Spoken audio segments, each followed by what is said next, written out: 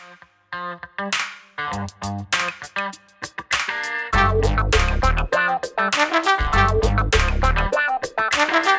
everybody, Montel here, and thanks so much for tuning in to Let's Be Blunt with Montel. And my guest today has a very interesting background. He began his career in law enforcement, where he developed an expertise in drug and gang intervention, identification, and eradication. Soon after, he became an advocate to the end of the war on drugs. And in 1991, he began investing in distressed real estate and launched a total of 23 private equity funds. And today, he is the CEO of Glass House, a vertically integrated California cannabis-based company. Please welcome Mr. Kyle Kazan. Thank you so much, Kyle, for being a part of the show today. Thank you, Montel, for inviting me on. Absolutely. I don't know if I pronounced your last name right. Did I pronounce it right? Kazan would be the best, but I'll take whatever. Okay, Kazan, there you go. Well, let's back up for a second here, sir, because you're in a really interesting business for the background that you have. Why don't you tell us a little bit about your law enforcement background in LA County? Yeah, just prior, I had been an inner city school teacher in South Central Los Angeles from 90 to 94. And, I wasn't making very much money, and I was a college athlete before that. And I missed kind of that team. And then I realized society would pay me twice as much money to be a police officer than to be a school teacher. So I put an application in with the Torrance Police Department, and they hired me, and I doubled my money. And, I was also dabbling quite a bit in real estate, made me mobile. So it just felt like a good fit personally. And then I was part of a team, and, so that was the impetus to go into law enforcement. So you go to law enforcement, and then of course, you're involved in executing and fulfilling, some of the draconian drug laws. What got you thinking that maybe the war on drugs wasn't the best and smartest thing?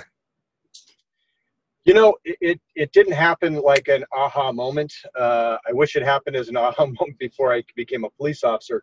But, when you're going through 6 months of an academy out here, and they're teaching the different laws that you're out there to enforce, drug enforcement, if you watch The Wire, you see it's just low-hanging fruit, and it's everywhere. It's in front of you.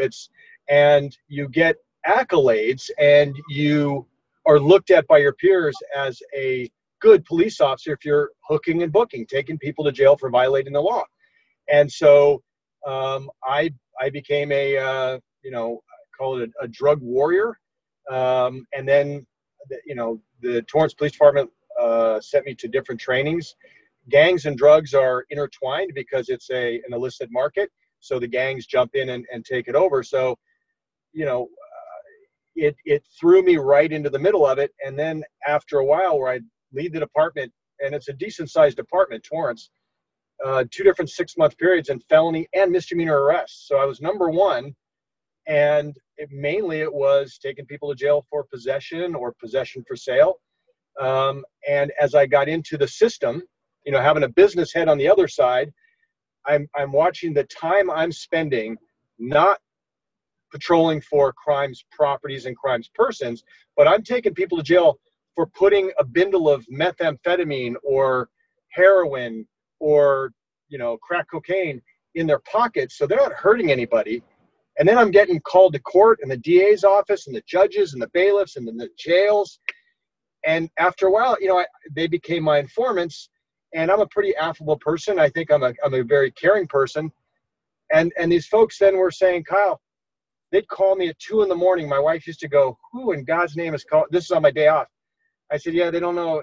Mark doesn't know it's my day off. And I'd call them back, or they're on a payphone, and I'm like, hey, what's going on? Like, I'm ready to get off of drugs. And I'm like, I don't have anything, Mark. I have jail. Society doesn't give me any other tools. And they're like, can you take me to jail as gently as possible and get me into some sort of diversion? And I remember just going, Mark is a really nice person. He just has a real problem. And over time, I just said, this is a stupid game. I'm running on like a mouse on a wheel, and I'm getting accolades for being a good police officer, but I'm not spending society's resources well. And I didn't feel good about taking Mark to jail when he was just a guy, and I didn't really know him, faceless, nameless to me. It didn't mean as much, but all of a sudden I start caring for him and finding out about his grandmother, and then giving him money to help him get some food.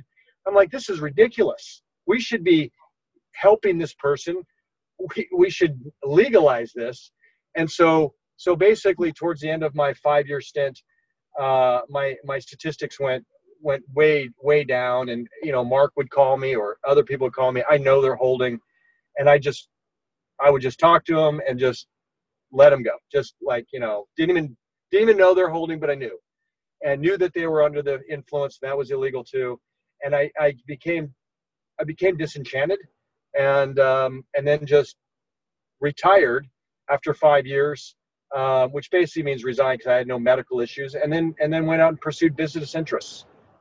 And those business interests you pursued was you got involved in real estate.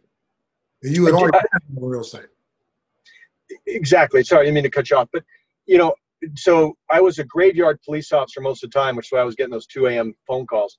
And then during the day, I would be out, putting partnerships together to buy apartment buildings, and going through that. And so I was really working that. It turned out I had a bit of a knack, and so I did that, and then would push my patrol car around at night, and everything seemed to work well. About January of '99, it just felt right to say, I have this business that it looks like it's going to be thriving. And, I served the people of Torrance, I think, with as much respect as I could, and worked hard, but I felt it was a good time. And, when I started that company in 1999, it had 250 units under management. I'm still the majority owner. It manages about 7,500 units out here in Southern California, about $2.8 billion worth of real estate, from $20 million at the time. So I was able to really grow that business over 21 years. Well, after being that successful in the real estate empire business, what made you decide to enter the legal cannabis market? So that's a great question, and I probably get that question more than anything else in my life. Somewhere around 2008, a group of friends asked me what I thought about the drug war. So I'd been out of policing now for, about 9 years, and I told them, I said, I think it's terrible. They said, would you want to meet some people from LEAP, which at the time was called Law Enforcement Against Prohibition, and they were totally focused in on the drug war. And so I met with some members. Norm Stamper was the retired chief of Seattle PD, and they told me what they do, and they showed me the statistics that they'd compiled, which made that emotional argument that I had into a factual argument of how many resources that we wasted and who we were putting in jail.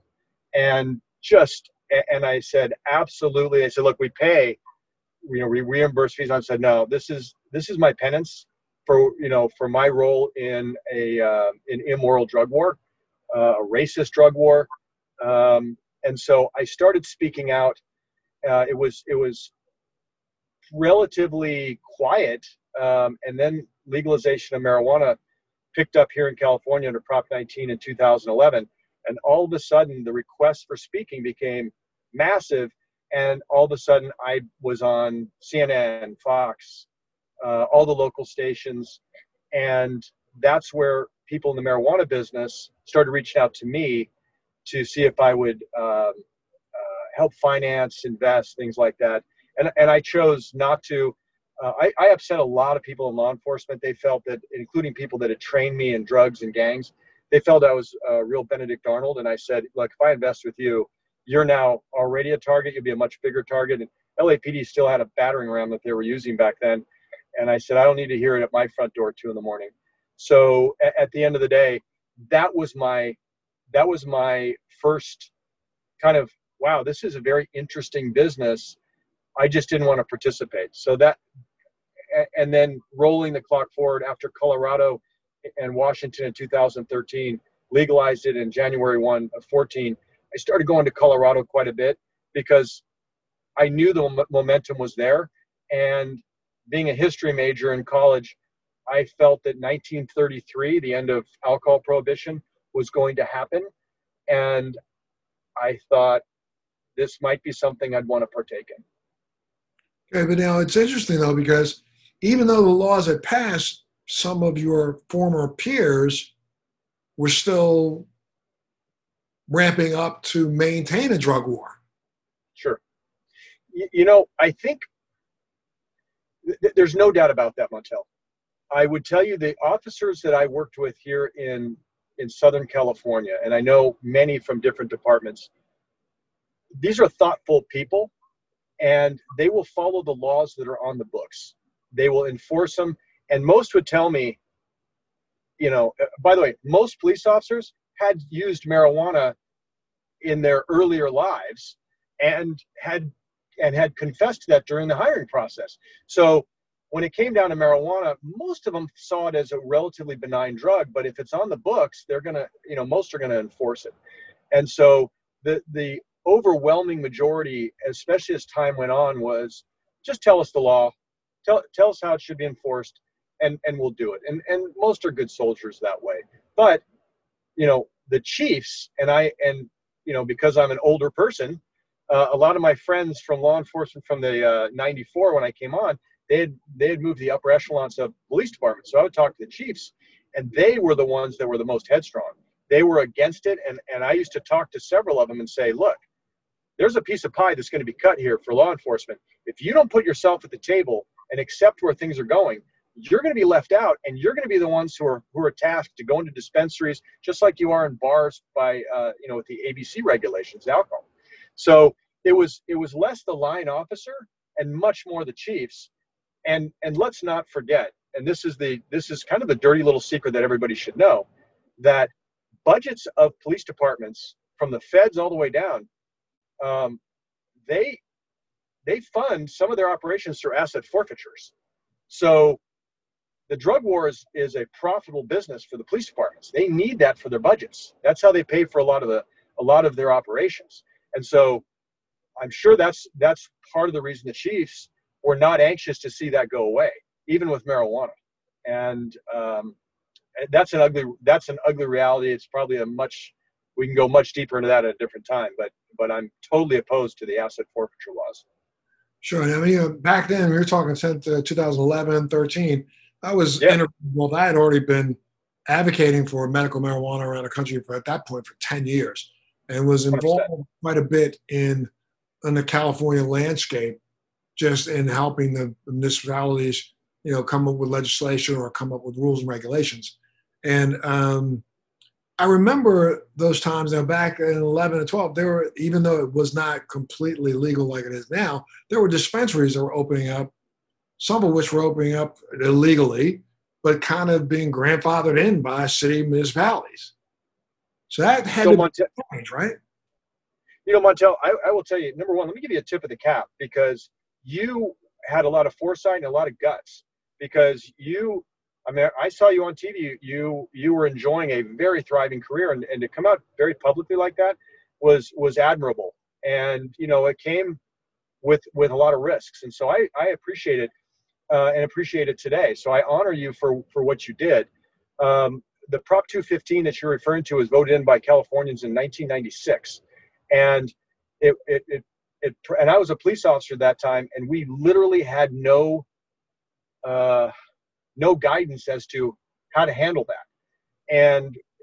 And so it was really a mishmash, and the people that ran dispensaries ran the gamut from gangs and criminals to the finest people that you'll ever meet that were growing and giving the plant away. And it was just, the regulations weren't there. And that was what was really missing, because to me, law enforcement is a tool of the government. The government is us. And so we need to give direction to the government as to what we wanted to do. So Prop 64 didn't pass in the state of California until 2017 or 16, and went into effect later. So, it was really not good out here. Yeah, everything was a gray area back then. I remember, talking to legislators up in the Bay Area, and no one knew what would take place, 100 yards outside of their city's municipality. which was really kind of insane. So then you decided to start. Is this when you started Glass House? It wasn't a vision, and I'm gonna tell you that timing has been my forte in my investing career. Luck played a big part of this. I wanted to buy some assets and participate in the business because I felt I had been fortunate in buying during some big downturns prior to, and during those downturns, if I were buying an apartment complex, I could borrow 75-80%, and then I only had to come up with 20-25% of the price.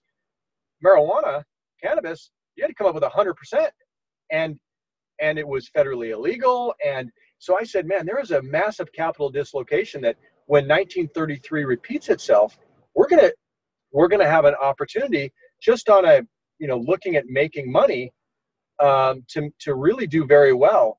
And so that's when we bought Bud and Bloom, which is a store that we were honored to have you come in. I think you came in 2016 or 17. Yeah. We're I think the 10th in Santa Ana and 10th in Orange County, California. And it was a big deal when you came in because you're a hero to the marijuana community. And then we also bought a farm up in Santa Barbara. And the difference was we also bought the real estate too. And that's always been a bugaboo for the operators here is how hard it is because the rents, you just get gouged crazy because the landlords are taking a big risk too. I mean, they can get their loans called. It was a very difficult situation. So I just thought we'd acquire some assets, and I've made a lot of money for people, and they were willing to put money in, and by the way, the first page of my document to them was, you should not do this. And then it was, here's the opportunity. And by the way, my business partner and I are going to be the biggest investors in this fund. And so that was where we started in 2015, 16. And then we did 4 subsequent funds that acquired more assets. And we started doing strategically to vertically integrate, meaning we could go from the seed all the way to the ashtray. And earlier this year is when we put all of those into what's the Glass House Group. And we're one of the largest growers in North America. The one thing I'll tell you I'm most proud of, Montel, is that we really care about the plant. We really care about the people, not just our investors, but all of the people that work through this pandemic. They're out there cutting the plants, planting them. They're at the stores, and our patients, customers. We really want to do right by this, and we feel like to be in this industry compared to real estate and so many other businesses, we have a higher responsibility to do things the right way. Well, a lot of people consider, California is the biggest market and oldest market right now, legal market in the United States. It's viewed by many as being one of the most challenging because of a lot of the individual municipality regulations and taxation. How have you been able to navigate this really crazy, evolving regulatory environment? Boy, that is a great question. You look at Florida, and Florida forces you to vertically integrate and basically sort of gives you a moat to be a monopoly. California, they just did it as the wild, wild west. And I was part of Prop 64. And I think the failure in our thinking was that we thought this would be embraced statewide because the voters embraced it. So we thought their elected leaders would.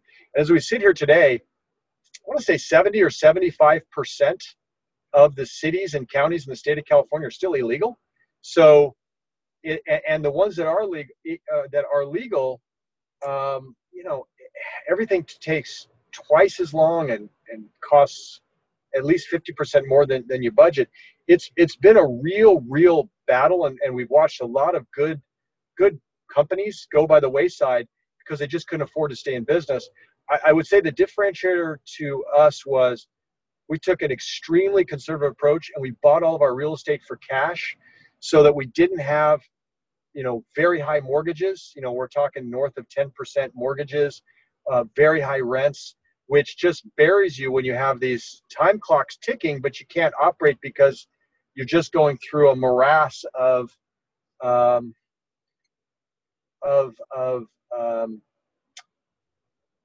government regulation, and I'm for regulation, but that's why we've survived, and that's why we've been able to thrive.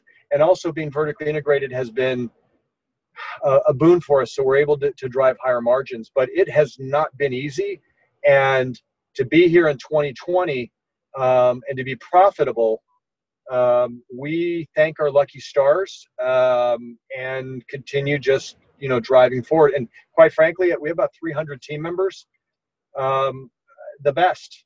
These folks, remember March and April when COVID, you thought this could be Italy and you're going to die.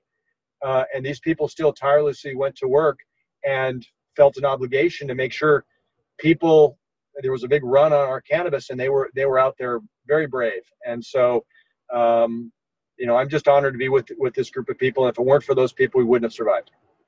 And that's something that's really interesting to talk about, is the fact that cannabis appears to be almost like recession proof. It's been pandemic proof.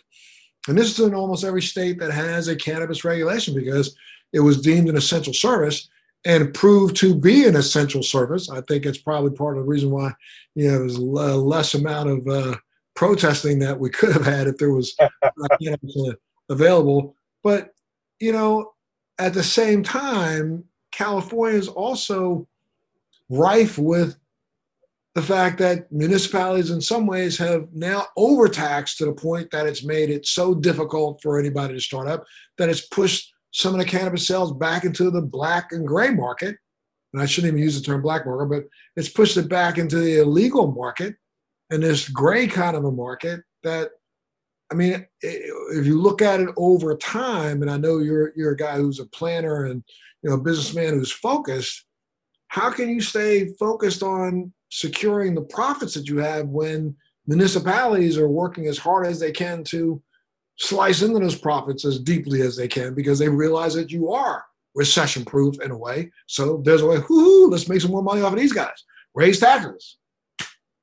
Yeah, the misconception that we battle from, seemingly everyone, is that we're rolling in money like Tony Montana, that we've just got like some sort of a cash counting machine. And that's just not the case. Retail is retail. And the margins are maybe a little bit better than normal retail. And the government, they see this as a sin market, and they extract quite a pound of flesh. I'm hoping over time, and I think there was some traction with the state of California to actually lower taxes, at least give us a reprieve. The illicit market, if our taxes all in are 35-40% from the time you grow it to the time you sell it to the end consumer, that's 40% margin that you've given to the illicit market. And the illicit market out here in California is more entrenched than anywhere else. And to boot, wherever you are around the country outside of California, you go buy something on the street corner, illicit cannabis, the highest price is California. So there's a lot of forces pushing this, and it really makes it hard for the legal operator. Some of the legal operators, it's always rumored that they're involved in the illegal market. We have never done that. We have always stayed legal, because that's what I fought for. But you're absolutely right. The government has been a help in passing legislation, but they have been quite a hindrance. Well, Kyle, hold on a second, because I got to take a little break and pay some bills. You guys have been listening to Let's Be Blunt with Montel, and our guest today has been Mr. Kyle Kazan, who is a really unbelievable guest, very interesting background, started out in law enforcement, and now runs probably one of the only or most profitable cannabis companies in all of California. He's the CEO of Glass House. We'll have some more discussions with him when we come back. So stick around. Don't go anywhere. We'll be back right after this. Winning season returns at MyBookie. Winning season means doubling your first deposit. Winning season means insane props, epic bonuses, and the craziest cross-sport wagers. At MyBookie, winning season means watching live sports and betting live sports all season long. Rejoice! The NFL season has returned. That means action-packed Sundays and huge cash prizes. Get in on the action. Use promo code BeBlunt and double your first deposit. New players get up to $1,000 in free play, designed to add more excitement to the sports you love and the games you love to bet. Bet with the best this NFL season for your chance to win big. Use promo code BeBlunt and double your first deposit. Your winning season begins today, only at MyBookie. Welcome back, folks, to Let's Be Blunt with Montel, where today's guest is Mr. Kyle Kazan, who is the CEO of Glass House, a vertically integrated cannabis company in California. He started his career and his professional career in policing as a law enforcement officer, and went from policing into, being involved in real estate, then turning real estate into his primary business, starting a couple of hedge funds, and then transitioned into cannabis, which is really an incredible background to get in this business. And we were having discussions before the break, and Kyle, we were talking about the fact that, California is really one of the largest markets when it comes to cannabis worldwide. I think probably only second to Canada. And it's viewed by a lot of people as being the most challenging market there is right now in cannabis. And part of the reason is because, it's so tough to navigate all the evolving regulatory environment that's going on. Every single city has every municipality has a different rule and regulation. I was involved, I should say, for 100% complete disclosure.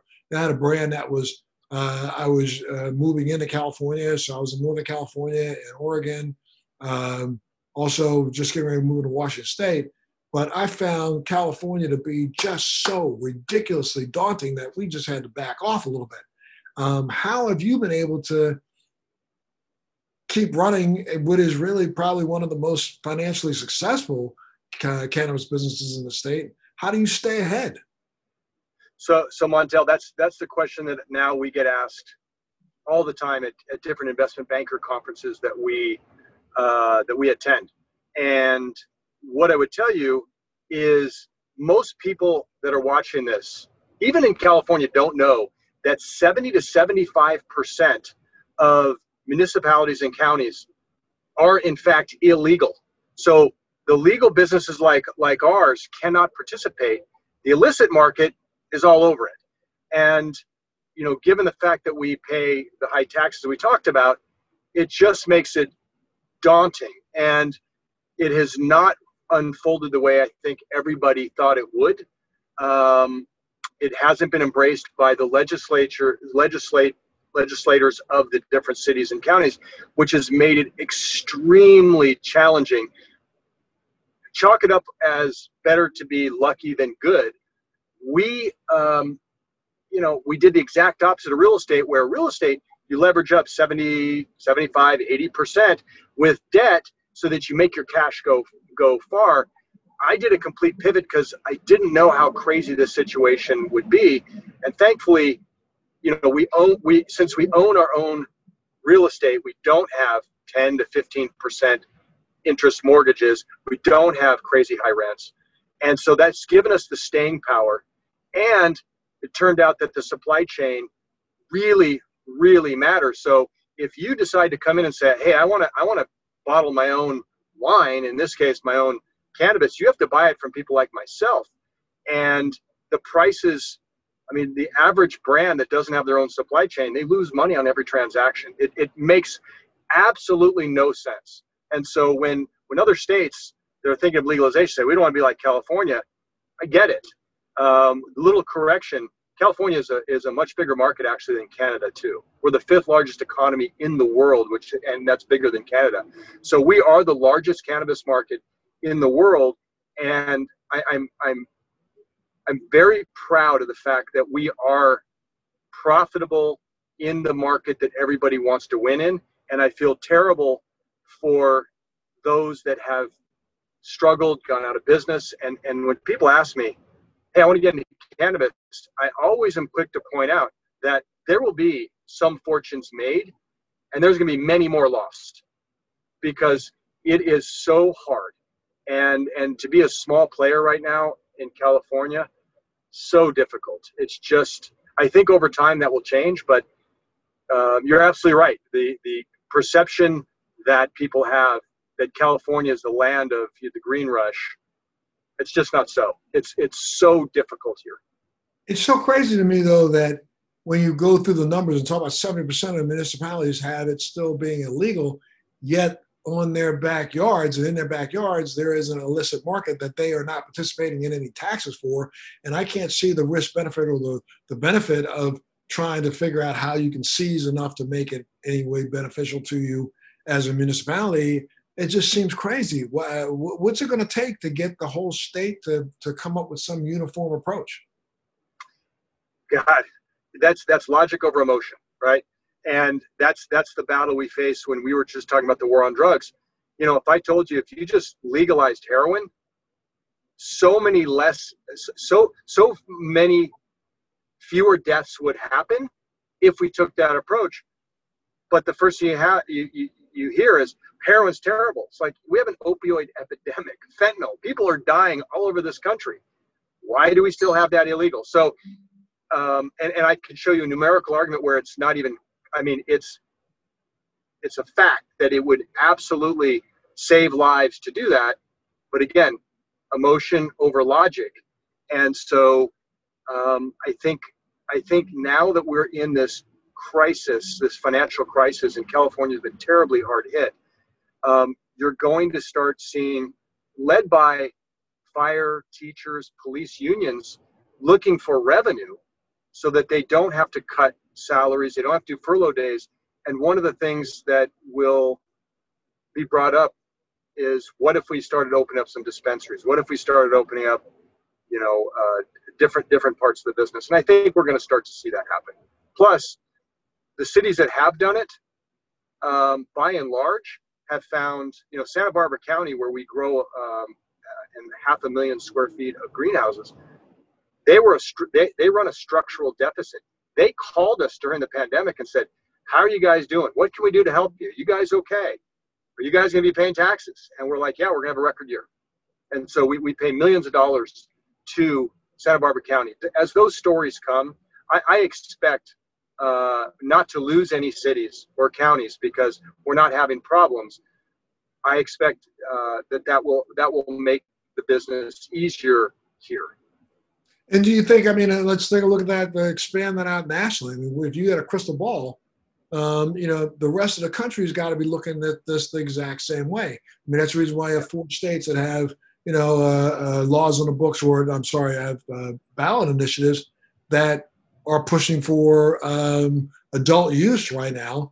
And then, 2 extra states, including the state of Mississippi, that is looking to, have a medical program actually fully legalized in the state. I mean, what do you see on the horizon nationally? Yeah, great question. The president we have right now, he's consistently inconsistent, right? I don't think it should be legalized I would like to be legalized as soon as possible. I don't think it's going to be legalized, but you never know. If Nancy Pelosi puts through the MORE Act, and the president thinks it's going to help him because there's some social justice initiatives in there, you never know. You just don't know what's going to come out of DC. But if you ask me to handicap it, I would say sometime in 2021, 2022, and I would point out that Republicans and Democrats, when you look at the states where it's been legal the longest, Cory Gardner's Republican, a senator from Colorado, which is a purple state, he can't afford to lose that. I mean, it's very popular in Colorado. When I say popular, people's salaries are dependent on these taxes. It becomes an entitlement to the state. You can't take it away. And so the politicians start falling in line. So as those dominoes, Mississippi, and some of the other states, it's going to come to the point of just ridiculous to not deschedule it. So I think it's just, again, logic over emotion. But I think if you ask me to handicap it, no later than the end of 2022, and it will be descheduled, and then it's just going to be a states' rights issue, and you figure it, and everyone will just kind of figure it out for themselves. And in the state of California, again, you just already said that maybe some of these other municipalities that have been on the fence will start to gravitate towards passage. Do you see a time? I mean, in California right now, it's Is it illegal in those municipalities that don't allow for sale for you to have possession? No. So it's a great question. Um, you can possess marijuana at 21 as a 21-year-old or older, or 18 with a medicinal card, anywhere in the state of California, and you can deliver it to any municipality in the state. So those 75% that are not legal, you can still deliver to them from, a neighboring or somewhere where you're legally licensed. So that has made it where, to your point, like the city of, I live in Palos Verdes. None of the 4 cities up there have it legal, so they get no tax. But you can call a delivery, you can call our dispensaries, and we'll deliver it to you. And so the city of Los Angeles will get the tax, or the city of Long Beach will get the tax. And so I think at some point you'll start to see some of those other dominoes fall. If nothing else, just why not take a piece of the pie? You're just losing it right now. Right. Now let's change gears for just a second. But what do you think is one of the biggest issues, really holding back this entire industry? I've been saying, now for years that I think one of the biggest problems with the cannabis industry is education. We've done a great job. You've done a great job from a B2B standpoint, from a business standpoint. But, we have really, I think, done one of the poorest jobs in educating the consumer and educating the masses. I mean, there are still people out here who don't even understand. I was just doing a podcast recently with a doctor who's one of the leading doctors in Washington, D.C., who, took a course here recently at George Washington University on the endocannabinoid system. And, University of Maryland has just started this year its master's degree program in cannabis. But when you look across the country, they represent less than 0.01% of the colleges in the entire country that are teaching things that are scientifically proven information that's been out there. And part of that, I think, is because there hasn't been as big a push. There's been such a huge push trying to be profitable at selling pot, but not a huge push at educating people as to why they need to even buy it. So Right. What do you think about things that this industry should do to literally help change our own equation? God, that's, boy, you're right on point. The education, we do it person by person. In my neighborhood, I live in an affluent area, and most of the people don't see cannabis as a bugaboo. They see it as, well, I did it when I was young in college, but now I've heard it's really strong. And so my kids are doing it, and then I'll say, are you in pain? I mean, I'm 53. I wake up with a sprained ankle. I don't even know how that happened. And so when I give them some drops of our very high CBD, very low THC, and to get their cannabinoid system going and take it 4 times a day won't get you high, inevitably they're like, oh my God, this is amazing. I feel so much better. I can golf every day. I'm not as swollen as I used to be. The inflammation has gone away. And so that's kind of a person by person. And then, by the way, inevitably they'll say, do you have I heard about edibles. And then I teach that very carefully so they don't have a bad trip on that. But typically then people are like, okay, maybe I'll drink a little less wine, a little less beer, a little less tequila, and I'll enjoy that. And so it's happening slowly. I tried to do what you said, and I'll tell you some of the problems. I got together with the head of pharmacology at the University of California, Irvine, a guy named Dr. Daniel Piamelli. And I saw him on some YouTube clip, and I was like, okay, he gets it. And I had U.S. Representative Dana Rohrabacher at the time, who represented that area. And we did an infomercial, an informational at UCI, and basically it had to be privately funded by some donors because the University of California, Irvine gets federal money. So all those schools that get federal money, which is all of them, they don't want to risk that. And they're talking about a federally illegal substance. But when you listen to what he had to say, this is a foregone conclusion for so many. The CBD works for so many different ailments that it's a crime that we're not taking this much more seriously and we're not getting the information out. But I think a lot of this just comes down to federal legalization so that people at these universities can then open up more programs and talk more about it. And get more research done. But without a doubt, Montel, CBD has been a game changer. I'm going to share with you this. My wife has had both of her knees partially replaced. The first time, they gave her a bunch of opioids, and she didn't like that idea. And I gave her some of our Glass House wellness product, which was just some tincture she put under her tongue. And she found great relief. The second time she went back to St. John's Hospital in Santa Monica, they were going to hook up a opioid pump. And she said, no way. And they sent the anesthesiologist and said, this is major surgery. You're going to be in a lot of pain. What are you going to do? And she goes, I'm going to take CBD. And literally, she was like, I need to get more information because this is worrisome. And my wife, after major surgery, used CBD. That's it.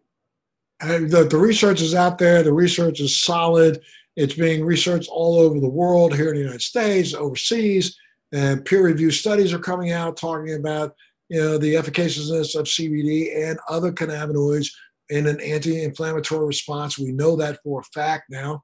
And I understand why colleges aren't doing as much, but I don't understand why our industry is not doing as much. That's what I was referring to. That I think that, this industry would behoove itself to literally start putting together tutorial information. Like you said, if you're going to fund a video, then fund a video yourself anyway. Put it out there just to talk about the value of it. I mean, there's nothing that can stop you from putting out information if it's educational information and if it's information that falls in line with what the federal government has said. And the federal government, which owns a patent on CBD, wrote in the abstract exactly what it felt its efficaciousness was. So therefore, you can say what the federal government said, and there's no reason why we shouldn't, especially even when you look at some of the research that's come out of the University of Mississippi. The federal government is the ones who put their name on the documents that come out of there talking about the efficaciousness of just CBD itself. But even if we're just going to talk about that, you look at the fact that in the last couple of months, there's been paper after paper after paper written about the extraordinary anti-inflammatory benefits of CBD, and even looking at it during this COVID pandemic. So, Montel, I couldn't have said it. I mean, you should be the video that we should play for ourselves. You said it so well. We, on our advisory board, we have a doctor named Orrin Davinsky. And Orrin Davinsky, if your child is battling seizure disorders, he's at NYU Hospital. He is one of the preeminent doctors for that. And he has said the same things. He said, look, we should be funding some studies. And he did that with Epidiolex, by the way. He was the one who helped get it through the FDA. So we take that very seriously.